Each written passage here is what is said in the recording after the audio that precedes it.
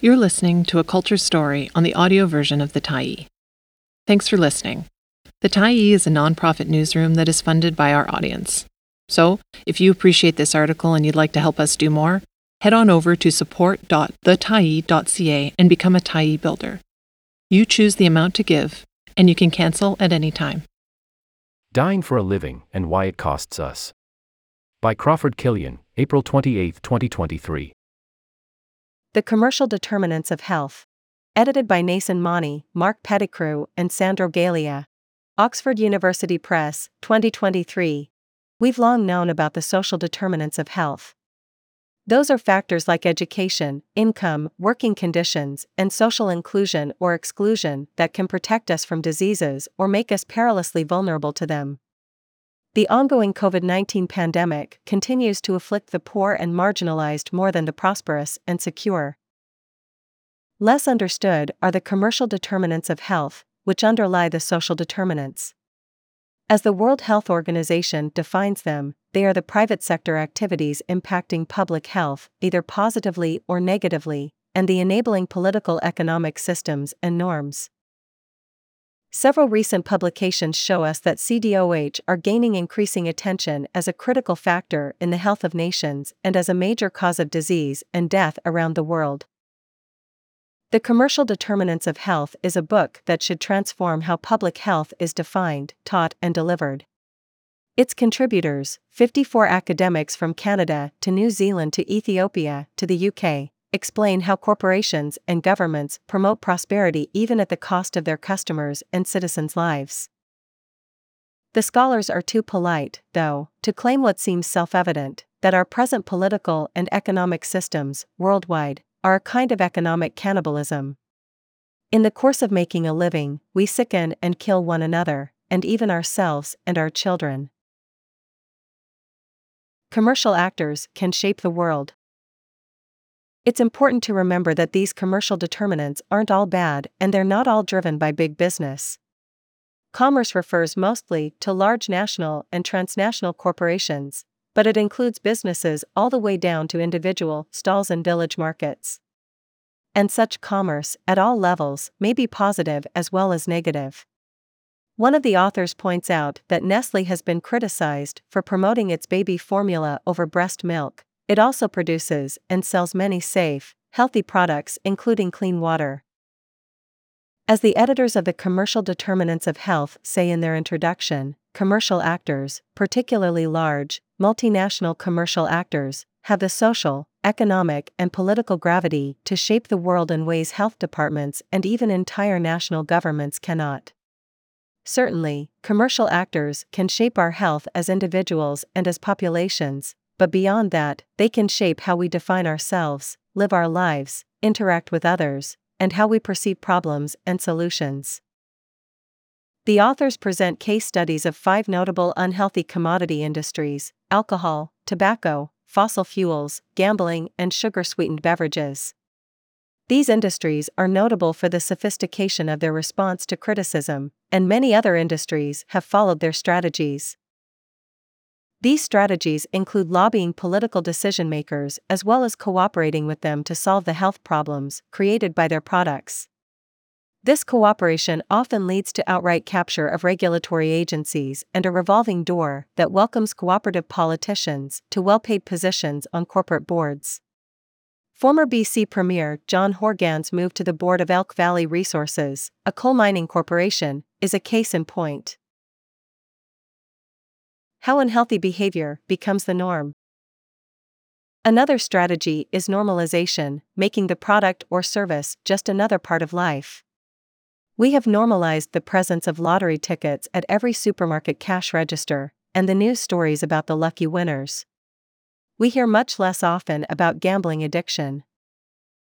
Older Canadians well remember when smoking was normal. It took decades of research and legislation to denormalize it. Now vaping is normal, at least among young people, and so is marijuana consumption, after almost a century of prohibition. Denialism is a key strategy. Smoking doesn't cause cancer, neither does alcohol, OxyContin isn't addictive, and global warming is a hoax. Explicit denial is not the only form of denialism adopted by industry, one article says. Denialism encompasses a wide range of tactics, including undermining and misrepresenting existing evidence, selectively presenting and amplifying misinformation through different channels, funding competing messages and/or research, and promoting uncertainty more generally. Having worked so well for decades, such tactics have been widely adopted to spread misinformation about the pandemic to populations already well confused since childhood by corporate fake news. It's all your own fault. Another strategy is the offloading of responsibility for ill health on the individual, the person who drinks or smokes too much, or lives on a diet of ultra-processed food, or becomes addicted to gambling. The unhealthy commodity industries urge us to use their products in moderation, while heavily advertising the pleasure, fun, or other rewards of engaging in a self-damaging activity. You didn't know your limit and play within it? That's your own damn fault. Too often, public health workers fall for this tactic. As one chapter says, responsibility messaging often seems logical to public health practitioners, it must make sense. However, it is important to remember that these are not health messages. Responsibility is not a health outcome. It is a public relations outcome, which simply signifies the successful deflection of responsibility from the industry to the person. Of course, it also shifts it to the taxpayer, families, their communities, and the health services or other public services that often bear the costs of this harm. Another example of public relations success is the recently reported gift of $19 million by the Sackler family, owners and promoters of OxyContin, to the U.S. National Academies of Sciences, Engineering, and Medicine. The National Academies advise the American government on opioid policy, among other issues. The Sackler family gift was a bargain that helped promote opioid sales. It also increased American and Canadian overdose deaths, and reports of the gift further damage public trust in government. Always a new market. The corporations are also skilled at outsourcing, finding new customers in neglected markets like teenagers, or foreign markets where a Western lifestyle symbolizes prosperity and social mobility. One chapter notes that the displacement of traditional food systems in Latin America, Asia, and Africa by ultra-processed and low-nutrient products, marketed by TNCs, transnational corporations, and operating mainly from the United States and Europe, has been rapidly increasing since the 1980s. As the authors of a case study on the alcohol industry argue, free market economics will not work to minimize health risks in a situation where adverse consequences often occur many years after consumption of a product, and especially when harms are only partly attributable to this consumption and not usually identified as such in hospital records or on death certificates.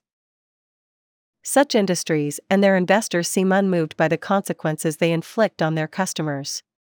The authors of the case study on tobacco are blunt. Tobacco may be uniquely deadly, it is the only legal product that kills between 1/2 and 2/3 of its long-term users when used precisely as its manufacturers intend, but its manufacturers otherwise have much in common with the commercial disease vectors featured in other chapters of this volume. Notably, this book doesn't deal with industries that operate outside the law, like illegal opioids. But the principle is just the same for fentanyl merchants as for cigarette makers. If a demand exists, it will be met, without regard for the consequences for the individual user. Nor does the book deal with occupational hazards like workplace safety or corporate environmental performance, which may affect the health of the industry's workers and neighbors. The impact of over 200 petrochemical plants and refineries along the Mississippi River in Louisiana has given the region the well-deserved name of Cancer Alley. These absences are understandable. At $168 for a hardback copy, the book is clearly intended as a textbook for a captive market of public health students, not the general reader. Presumably other courses, with equally expensive textbooks, will cover other issues in public health. For products, 20 million yearly deaths. Meanwhile, The Lancet, a prestigious British medical journal, recently published a series of articles on the commercial determinants of health that is reaching a broad global readership of health practitioners, researchers, and journalists. The first article bluntly estimates the death toll attributable to commercial determinants of health. The 2019 Global Burden of Disease study estimates that just 4 commercial products, tobacco, alcohol, ultra-processed food, and fossil fuels, account for 19 million global deaths annually, 34% of the 56 million total deaths or 41% of the 42 million non-communicable disease deaths. They also provide a very conservative estimate that commercial practices cause over 1.2 million deaths globally, bringing the total annual deaths to 20.3 million, 36% of total or 45% of deaths from non-communicable diseases. These numbers are likely to be significant underestimates as they take no account of numerous other products, example, lead or prescribed opioids, or practices, example, dumping of toxic substances in watercourses. Moreover, other data, including specific GBD studies, suggest a higher toll from some products. For example, deaths from unhealthy diets as a whole, rather than just ultra-processed foods, reach an estimated 11 million deaths, air pollution from fossil fuels over 10 million, and alcohol 3 million. If we add these to the GBD estimate of 9 million deaths from tobacco, the total reaches 33 million annual deaths, 58% of all deaths and 78% of deaths from non-communicable disease globally. To this, the article adds the consequences of other kinds of commerce. The financial sector's role in the so-called deaths of despair, social media's malign effect on mental health, and the pharmaceutical industry's use of intellectual property protections to secure high prices, restricting access to essential drugs, including COVID-19 vaccines, despite massive public investment in their development. Living and dying in a pathological system. If commerce drives so much misery and death, why haven't we recognized it until now? The article suggests that the corporate world has shaped our vision of it, normalization, denial, and so on, so we have a problem even thinking about commerce itself as the problem. The article offers a definition and a model of a pathological system that keeps growing more powerful while its opposition grows weaker. The second article in the series tries to examine the commercial determinants with some nuance, looking beyond the traditional bad guys, alcohol, tobacco, ultra-processed food, and fossil fuels, to see where other commercial entities are also doing harm or good.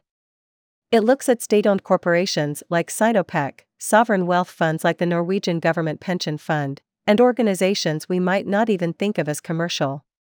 For example, the National Collegiate Athletic Association is a multi-billion not-for-profit organization that relies on the unpaid labor of student athletes. Given the complexities and variations of such organizations, we can't simply elect the right government to pass laws to make them all behave better. And even if we tried to, the organization's own employees and customers would likely vote against us. The third article in the series tries to suggest more effective approaches. Imagine progressive business models that embed health, equity, and environmental goals, for which businesses are held accountable, macroeconomic policies designed to ensure a fair social foundation and economic environments operating within the ecological ceiling. Imagine public policies free from commercial interference, employment, education, transport, housing, and healthcare policies and systems that support people to live with dignity, in good health, and with a full sense of well-being, and a governance model that privileges the public over private interests. That's a tall order, as the authors realize. They write, given what is known about the CDOH, this will require government actors to harness their structural power, as some have done during the COVID-19 pandemic, through norm setting and regulation of markets, to mitigate harms from economic activity and promote human and planetary well-being. Central to reimagining social progress will be the embrace of new economic ideas such as the degrowth, circular economy, well-being economy, and donut economy approaches. Mitigation, not elimination. The allusion to the COVID-19 pandemic may be unfortunate, since most governments have rapidly yielded their structural powers right back to the free market, allowing the pandemic to continue unabated but unreported. And the best the authors can promise is mitigation, not outright elimination of mortality from commercial activity. The authors' proposals seem more like a wish list than a practical agenda. Commercial actors to end opposition to health regulatory policies, respect regulations to reduce harmful practices and products, and implement regenerative business models. Civil society groups to raise their collective voices, articulate alternative visions, and hold commercial actors and governments accountable. Academia and researchers, in collaboration with policy actors, to provide evidence that is fit for purpose and presented in the right way, at the right time, to the right audiences. Health actors to break with the hegemony of a biomedical model of health and engage more broadly, for example, with influential trade, finance, and business actors. However, I may have been exposed to too much corporate propaganda in my life to think that commercial actors would obey health regulations, or that civil society would acquire the clout to hold corporations and governments accountable. Nor would I expect researchers to reject corporate funding, or the healthcare industry to sit down with business and show them the error of their ways. After all, business provides healthcare with most of its patients. Still, the article sets out so many ways to approach the commercial determinants of health that some of them could well be achievable for a particular industry. For example, a government might create a national center for vaccine research and production, delivering reliable products at affordable prices. That might encourage other countries to do the same, or to offer pharmaceutical corporations a choice, reduce prices, or be nationalized. A few such successes could inspire more efforts in other areas. Would you vote yourself out of a job? It would still be a long, hard slog. Governments owe too much to their donors to betray them. The donors' wealth comes from enterprises that often sicken and kill their customers, though not too quickly. The customers themselves often work for such enterprises, usually in low-paid and precarious jobs. A smoke or a six-pack or a big bag of junk food offers some immediate pleasure, whatever the long-term consequences. Most of the workers in such industries might fight to improve workplace safety, but they wouldn't be eager to vote themselves out of their jobs for the sake of preserving the lives of unknown people using what the workers have produced. At best, the people who make cigarettes or ammunition for AR-15 assault rifles might say it was the customer's choice to risk cancer, or to shoot up a school. Nothing to do with the industry itself.